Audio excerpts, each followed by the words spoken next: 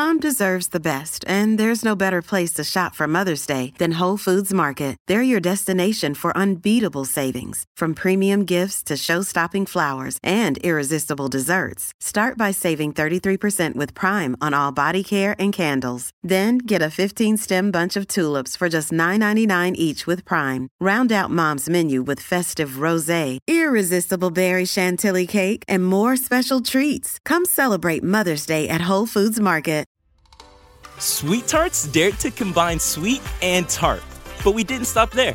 We combined soft and bouncy to bring you new Sweet Tarts Gummies Fruity Splits. A uniquely delicious dual-sided gummy with one side that's sweet and one side that's tart. But entirely smooth and squishy. A powerfully perfect combo. Sweet Tarts. Dare to combine.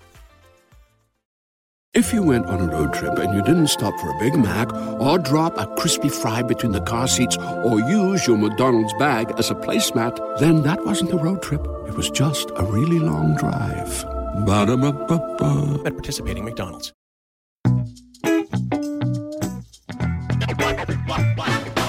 Hello and welcome to the BBC Good Food Podcast with Tom Kerridge. I'm Orlando and we're here today to talk about exciting ingredients, cooking techniques and general kitchen chat. Plus, we have an original Tom Kerridge recipe for you to try out at home, whether you're a beginner or a budding chef.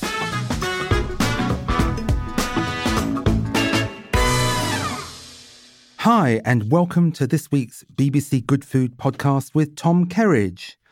We're going to be talking about pies. Tom's got a great recipe for one coming up. But in the meantime, Tom, I've got a question for you. What's your idea of a simply terrible pie? Oh, pies is the worst question in the world. I tell you why, because pies are more divisive than politics or which football team or what's your favourite colour. Or pies, for me, always have to have a lid. But there's so many out there. Some don't have lids. I mean, fish pie, cottage pie, shepherd's pie. They've all got mashed potato on. It's not pastry. It needs to have pastry. So what makes a bad pie? Bad pastry. Bad pastry. But also, if it's not a pie at all, it sounds like you're objecting pretty strongly. Yeah, I mean, I get the name a pie, but for me, a pie's got to have pastry lid. So fish pie, no good? Well, it's called fish pie and it does taste great. However, it's not really a pie. You're using the term loosely. Do you prefer sweet or savoury pies?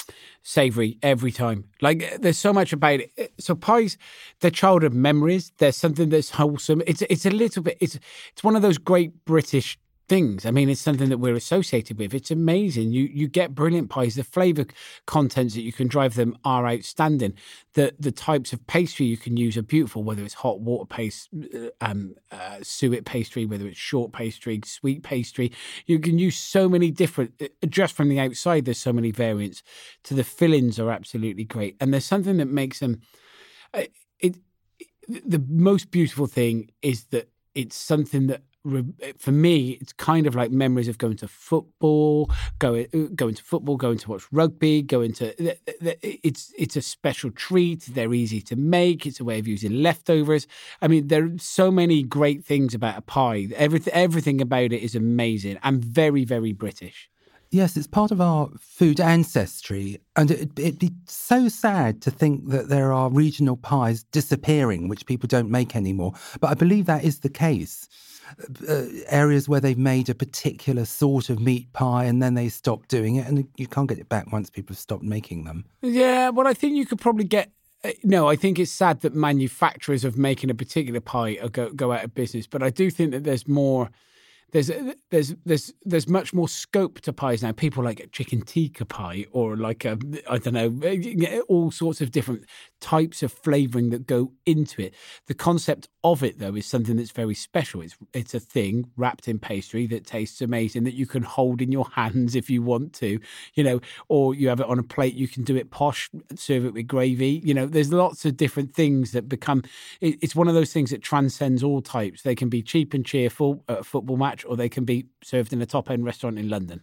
And you don't mind adventurous flavours? People trying something different and unusual in there. No, I don't mind them. I wouldn't choose it, but I quite like the idea that people will go and have a go at doing something special. But it's, again, the ingredients still have to be lovely. They've still got to be treated with love and respect and made delicious, because someone good could make a chicken tikka pie with heart, soul, care and make it delicious, and someone could make a really bad steak and ale pie.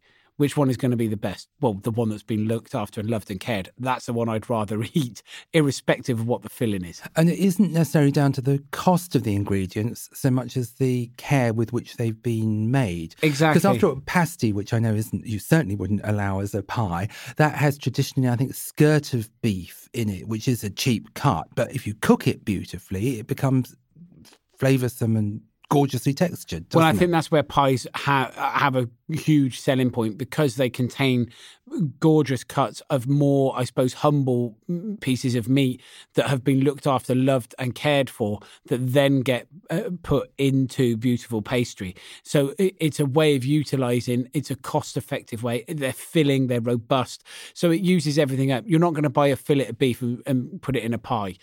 You might do it en croûte or a beef Wellington, but that doesn't make it a pie because it's wrapped in pastry. See, it's very, very, very tricky, this.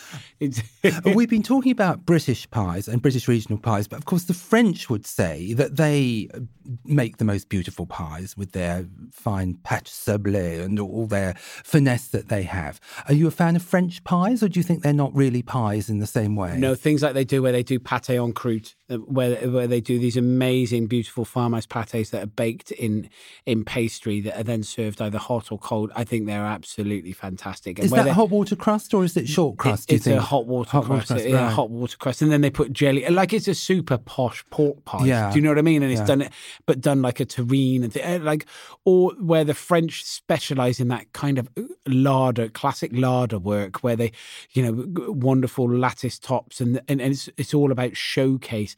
I think they do it so well. However, we are getting, and we are very good at it in this country. I mean, we are great at it.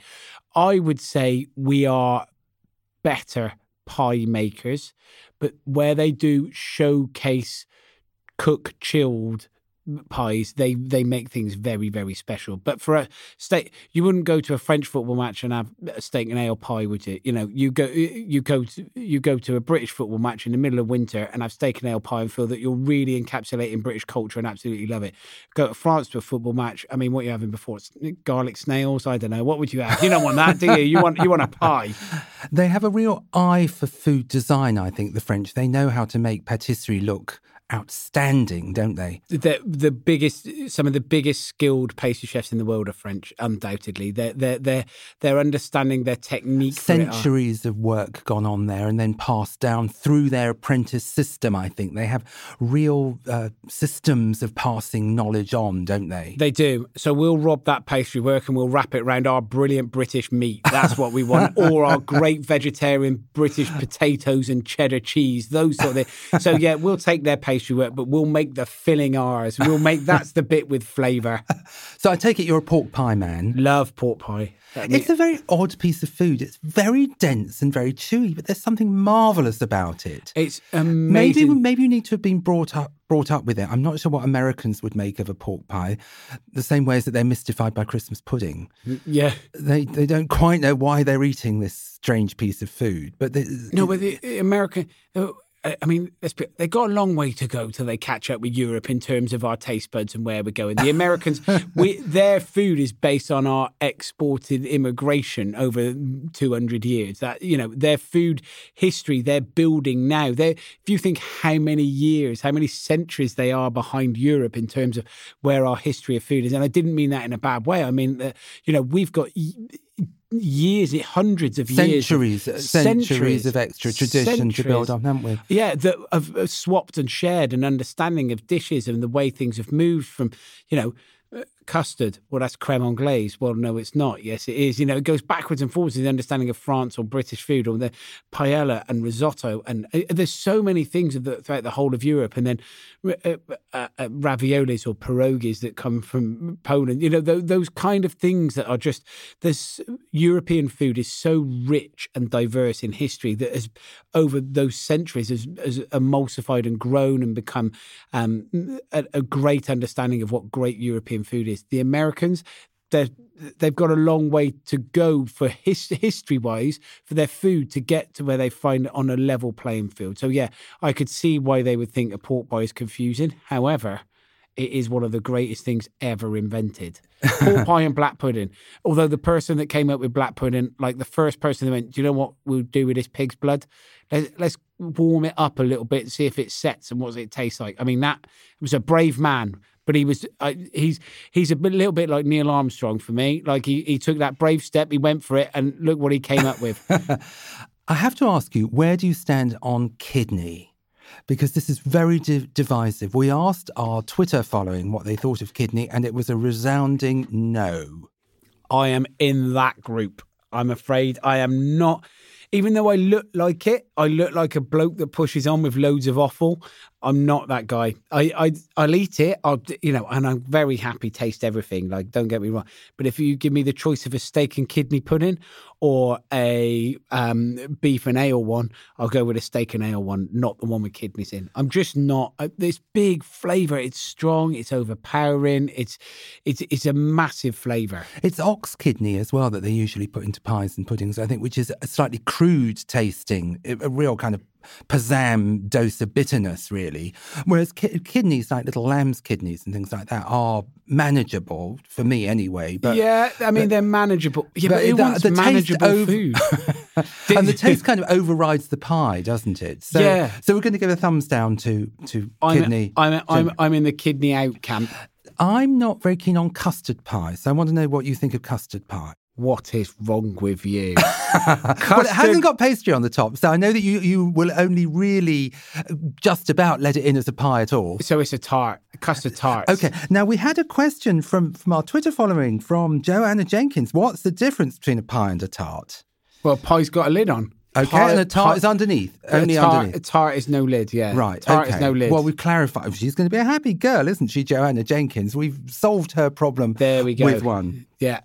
And so a custard pie, how do you get it takes on that kind of flabbiness. The pastry it's very hard to get that pastry crisp underneath all that custard. Can it be done? Yeah, so there's kind of like two very famous ways of making the custard tart. So there's the nutmeg custard tart that we make in that's I suppose very British, where you sweet pastry and you bake it and you blind bake it, and that's where you've got to make it nice and crispy and cooked all the way through. And many recipes tell you blind bake a tart for 15 to 20 minutes.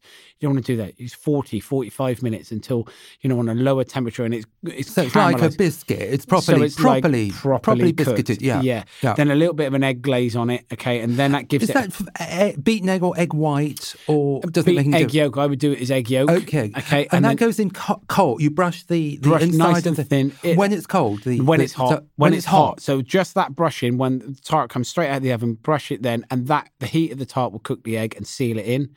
And then you make your custard mix, your nutmeg infused custard mix.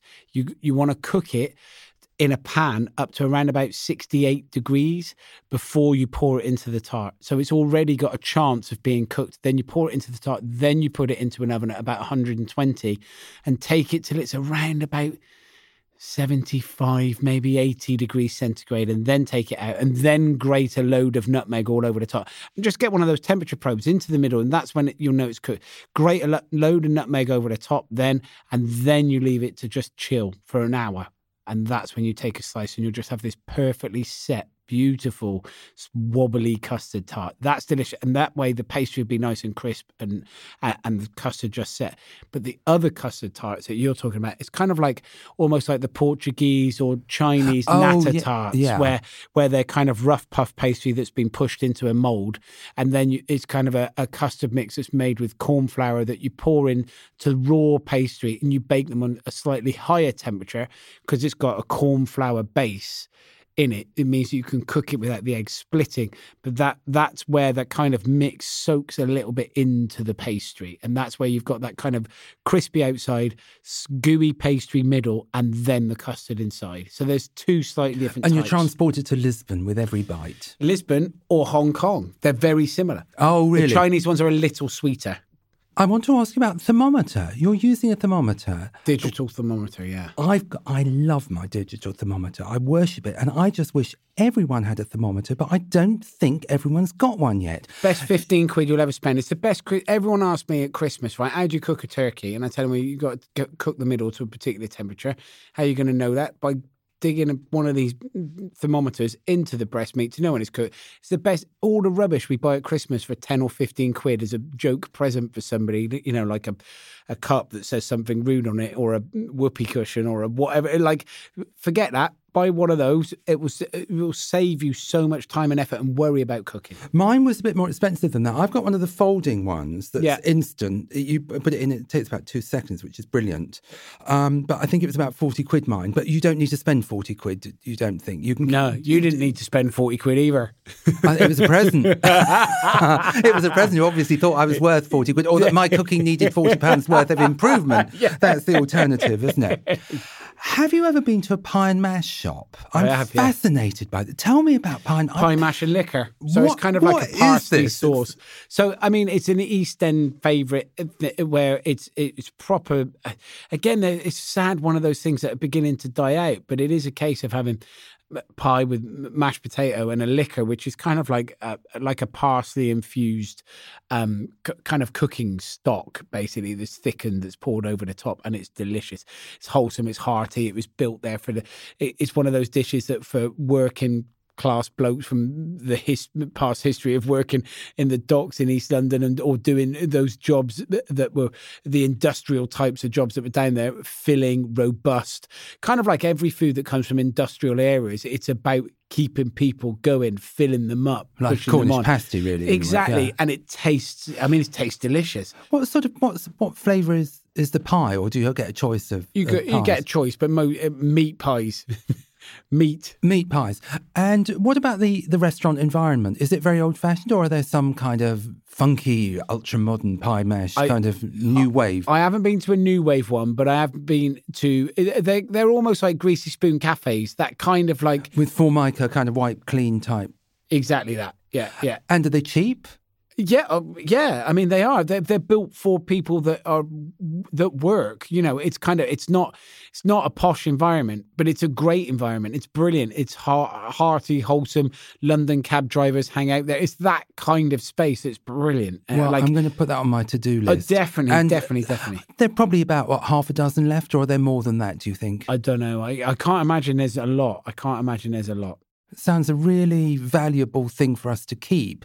And it could become quite popular again, particularly with the rebirth of the East End, don't you think? 100%. I think the more regeneration that goes in, the problem is someone will end up doing a super posh one, and it'll go away from being £3.50 for a pie to £13.50. and it suddenly becomes one of those gentrified things like we always tend to do. But I suppose that comes when you take something, a base level that's hearty and wholesome and delicious and what it represents and what it stands for, and then use amazing ingredients and then use all of this, you know, top end stuff and turn something that's got the heart and soul of something special.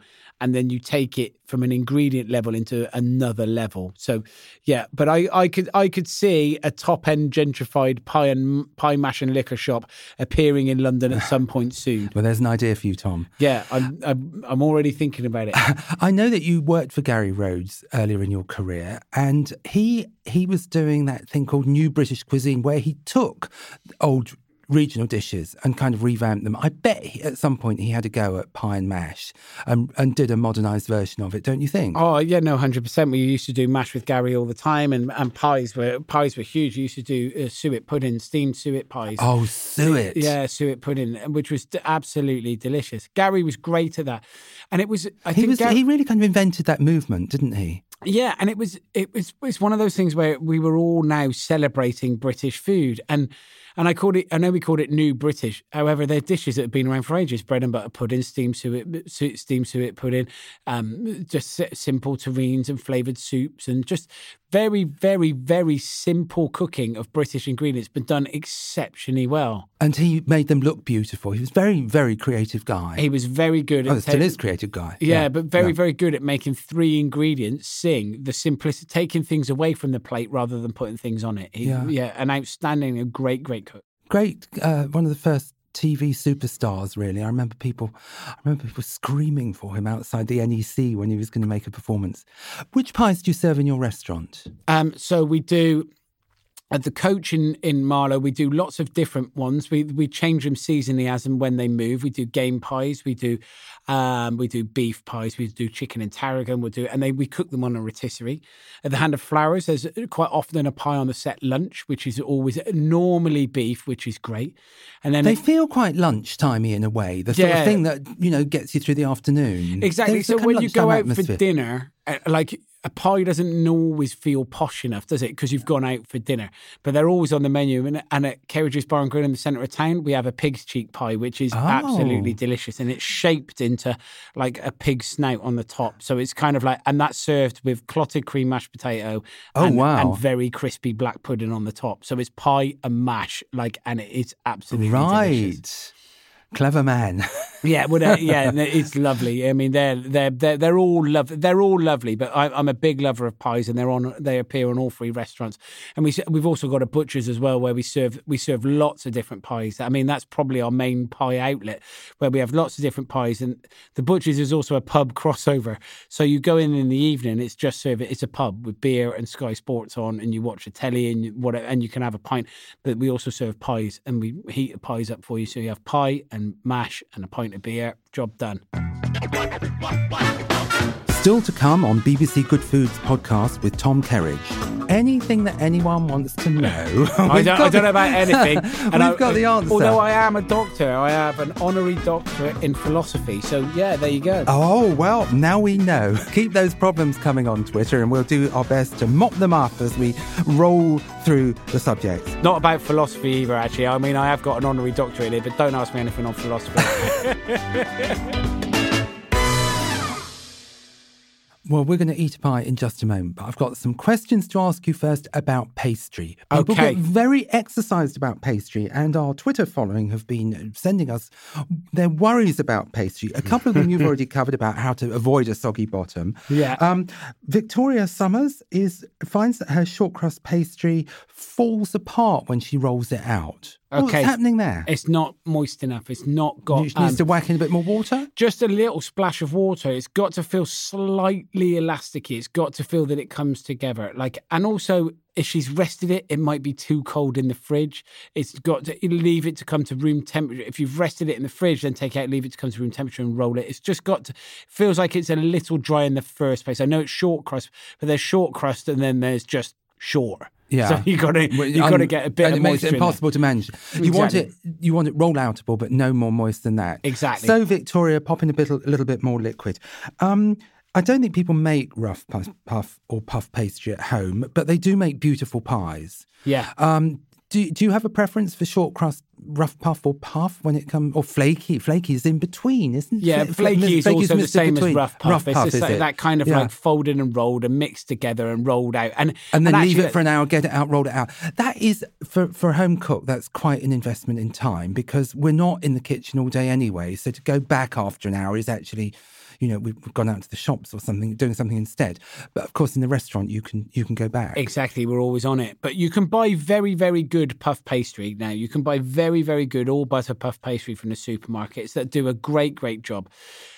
Phyllo pastry, again, you can buy. It's a great alternative for things. It's lighter, it's fresher, it's cleaner, it's crisp. But it's not if you're looking at doing a base and something very solid in it without it, but Phyllo isn't robust enough to hold. It's too dry. But I like making a hot water paste for pies, and that's a really nice way of doing it. It's very quick, it's very easy. That's it's very lard. manageable. Is that the lard and flour and hot water and salt and pepper, and that's it? Yeah, you bring it up to the boil, and then you whisk in the butter, bring it up to the boil. Either lard or butter you can use, and then you pour in the flour, bring it together on on your machine and just hold the dough, wrap it in cling film, stick it in the fridge, leave it to rest. But it's easy to roll. It's really forgiving. It's really forgiving. And is that you use that a bit thicker than short crust, do you, or do you get roll it? You can roll it as thin. And do you blind bake that, or do you not need to? Yes, you can blind bake that, but quite often it's quite nice. It depends on the sort of pie, but normally we roll it quite thin, fill the stuff in, and then bake it. So you don't need to, because if you can roll it thin enough, it'll caramelize and cook nicely anyway. And it, for whatever reason, it doesn't absorb the moisture from the filling and get all soggy. Exactly, because people don't seem to want sogginess. No. Cook it for longer. Like every pastry you're using, if they're getting soggy, it's because it's not being cooked for long enough. The biggest thing with food is people rush it. You can't rush it. You've just got to take your time. And it's ready when it's ready, not when it says in the recipe book. If in the recipe book it says 20 minutes and you take it out after 20 minutes and it's not ready, it's not the book's fault. Like it will be ready when it's ready. And you'll only get that from practice and learning. Whenever we talk about cooking temperatures, you always say surprisingly long numbers. And I'm thinking to myself, 40 minutes to blind bake a thing? 45 minutes? Oh my goodness. Yeah, but you can blind bake it the day before you need it. So much of good cookery is an understanding of structure. And that's what you put that into your life, then you can do it. If you're going to make a cake for Sunday, or you're going to make a custard tart for Sunday, you can make the pastry on Wednesday. You can roll it out on Friday. You can blind bake it on Saturday. Then you can put the custard in on Sunday. You can spend time making it. Now, Sarah Lilly, another of our Twitter followers, gosh, they're keen on pies, I tell you. She's got a problem of her pastry lid shrinking. Okay, not rested enough. That's easy. Yeah, not rested enough. That's gone on too early, not rested enough and baked. You see, we've got Dr. Tom here. Anything that anyone wants to know. I don't know about anything. And we've got the answer. Although I am a doctor, I have an honorary doctorate in philosophy. So, yeah, there you go. Oh, well, now we know. So keep those problems coming on Twitter, and we'll do our best to mop them up as we roll through the subjects. Not about philosophy either, actually. I mean, I have got an honorary doctorate in it, but don't ask me anything on philosophy. I couldn't tell. Greatest philosopher of all time is Liam Gallagher, as far as I'm concerned. What would you serve a pie with? Is mash the best thing? Yeah, I think mash is good. I mean, to be honest, to contrast with there's a lot of texture going into pie. Mash is quite good. Okay, and it's great if you're out and about and you're, I don't know, you've got it in a polystyrene tray and you're at a football match, or you're sat somewhere in it's delicious. However, I think when you're at home, I like really irony greens with it. I go, well, actually, probably there's enough carbohydrate in a pastry. The filling is delicious. I like really irony cabbage. I like really beautiful things like Calvolo Nero goes with it really nicely, or Hispy cabbages, or something that's got this wonderful vibrancy, irony flavour that kind of counterbalance the robustness and the richness of the pie. That's what I like. A kind of really characterful vegetable to take it on and not just vanish. Yeah, but not necessarily a root vegetable, like good brassicas. Good brassicas go with a good pie. And would you always serve a pie with gravy or a sauce? Or do you sometimes get enough kind of juiciness going on inside the pie that it doesn't need a gravy? Never enough sauce. Always give extra gravy for everything. Always give extra gravy. Do you drizzle on that on the plate before the plate goes out, or do you give people a little kind of sauce boat of their own of gravy? Or I think a big sauce boat in the middle, and everyone can help themselves. Big sauce boat of gravy in the middle, everyone help themselves. That and English mustard, perfect. The jelly in pork pie is something that some people find a bit weird. There isn't actually that much jelly in a normal pork pie, but I remember when I was a kid, there did seem a lot of jelly like rolling around the place, and it was a very weird thing for a kid to eat. Yeah, I mean, it should be good. It is amazing, and all the jelly is set stock. You know, the stock that you've cooked some of the meat in. So it's a kind of solid sauce. It's a sauce that's set, exactly isn't it? That. Yeah. Exactly that. So a lot of people don't know that when you go to a posh restaurant, the sauce that they have, the red wine sauce or whatever else, it's only in liquid form once it's heated up. Yeah. It's sat in the fridge. It's solidified. It's made with the roasting of bones and all that gelatin has gone into it. Yeah, and that's exactly what's gone into a pork pie. It's meat flavour. It's just a chilled sauce. If you were to heat that pork pie up, the jelly goes in hot. You know, that's why it's that liquid, and as it chills, it sets. So Yeah. it's only like meat stock. Like, don't be scared of jelly.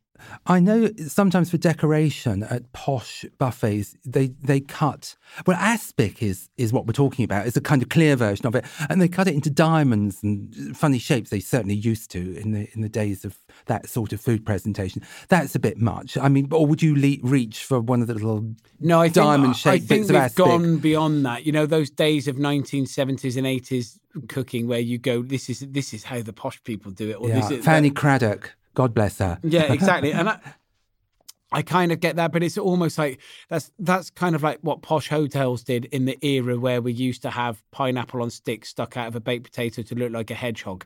You know, those kind of, we don't do that anymore. Like even kids' parties don't do that anymore. Like we've kind of moved on from that, which is great. Retro 70s parties still do them, I'm glad to say. Yeah. But do you know, I'm feeling a bit peckish and I think it's time to launch our chicken and leek phyllo pie. Oh, yes. I want, while Jack, our producer's assistant, is helping us to the table with this beautiful creation, I want to ask you a bit about handling phyllo. You mentioned phyllo as being a great kind of clean, light sort of pastry. That is a thing of beauty. And I have to tell everyone that it's sprinkled with Nigella seeds, aren't they? Yeah. And it looks really cute. Nigella seeds, like basically onion seeds, are tasty and delicious. We're going to get a great sound. We're going to get one of our sound effects, Tom. All right, aren't we? You ready? Yeah. That is real, everyone. That is the sound of Tom Kerridge phyllo pastry being snap crackled.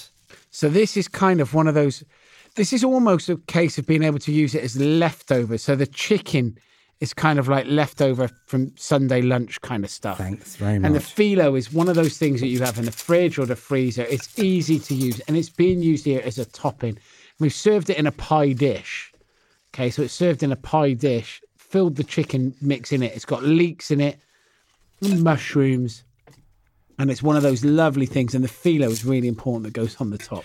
Now, when I'm dealing with phyllo, I buy them a pack of phyllo, and every time I buy it, the phyllo sheets seem to be different size. Some of them like cover the table, some of them are little square things. I've never seen a round one yet. Do you just cut them up with scissors to be the size and shape you need, or do you fold them, try and fold them? Or try and put them out on a large chopping board. Yeah. Brush them with butter. Like, it doesn't matter. Stick them all together and then cut it to the shape that you want. So if it's 3 layers, give it that little brush or spray with oil, and then put the next one on, then put the next one on, and then cut it to where you want. So stick it together first, then shape it. Right, because I think the suggestion here was to fan them, fan the leaves so that you get the little angular bits that we've got sticking out. But this is about it. Texture on the top. So this isn't about, actually, it doesn't really matter what size your phyllo is or what shape it is. You can just stick it on the top and layer and it fold up. it under or over. Exactly So that. Yeah. as always, I seem to be found that I worry too much about things, Yeah. Tom, and then you just say, "Oh, just put it there. It's ideal the way it is." So I think you spend your time worrying about ingredients and things that really matter, whereas I'm worrying about the shape of phyllo leaves. So one of the biggest things I say to chefs when they come in our kitchen is that they worry about what the food looks like. Listen, it's always good. You've got to have beautiful presented food. But if chefs in the kitchen are constantly worried about what it looks like, it's only ever going to look that beautiful in front of the customer once. And that's when it goes in front of them. The moment they've put their fork in it and changed it, that picture's gone. All that work you've put into making it look beautiful, which is obviously very important when people get it, but it's gone once. They've then got the next 15 minutes of eating it. If you haven't concentrated on what it tastes like, they've got 15 minutes of eating something rubbish, and it now looks rubbish as well. I'd rather something went in front of somebody looking like, oh, well, that's all right. And then they eat it and go, wow, that's amazing. Always about flavour first. Always, always, always. And especially when you're at home. You've not got a team of chefs at home. Concentrating on getting great flavours, making it taste delicious, putting this in front of the table with 4 guests sat in front of you. They'll go, oh, yeah, that looks nice. But then when they taste it, they go, wow, that's great. They'll go, do you know what? I'm going round to Orlando's for tea again because he makes a great phyllo pie. I love the Nigella seeds on top, by the way. They're lovely, an inspiration because they look great, but they also have a lovely flavour as well. I know from my magazine experience that there are some dishes that, as you say, there's no point in trying to make them look beautiful because you just end up putting things on top of them. Things like risotto do look a bit drab on the plate, and yet they're wonderful to eat. So we just need to take a deep breath and love them for what they are, rather than turn them into, some fandango with goodness knows what, all disguising them. Food should never be about making it look the most beautiful. It should always be about making it taste the most beautiful. I mean, at the end of the day, we're putting it in our mouths. Yes, food is visual. Yes, you get enticed into it by what it looks like and smells like and all of those sort of things. But the most important thing always is, does it taste nice? I can't think of any better way to end our show today than on those optimistic, cheerful notes. So thank you very much indeed, Tom, and it's a delicious pie. It's a pleasure. Thank you for listening to today's show. You'll find the recipe and thousands more on bbcgoodfood.com. If you have a minute, we'd love to hear from you on Twitter, Facebook or Instagram at BBC Good Food.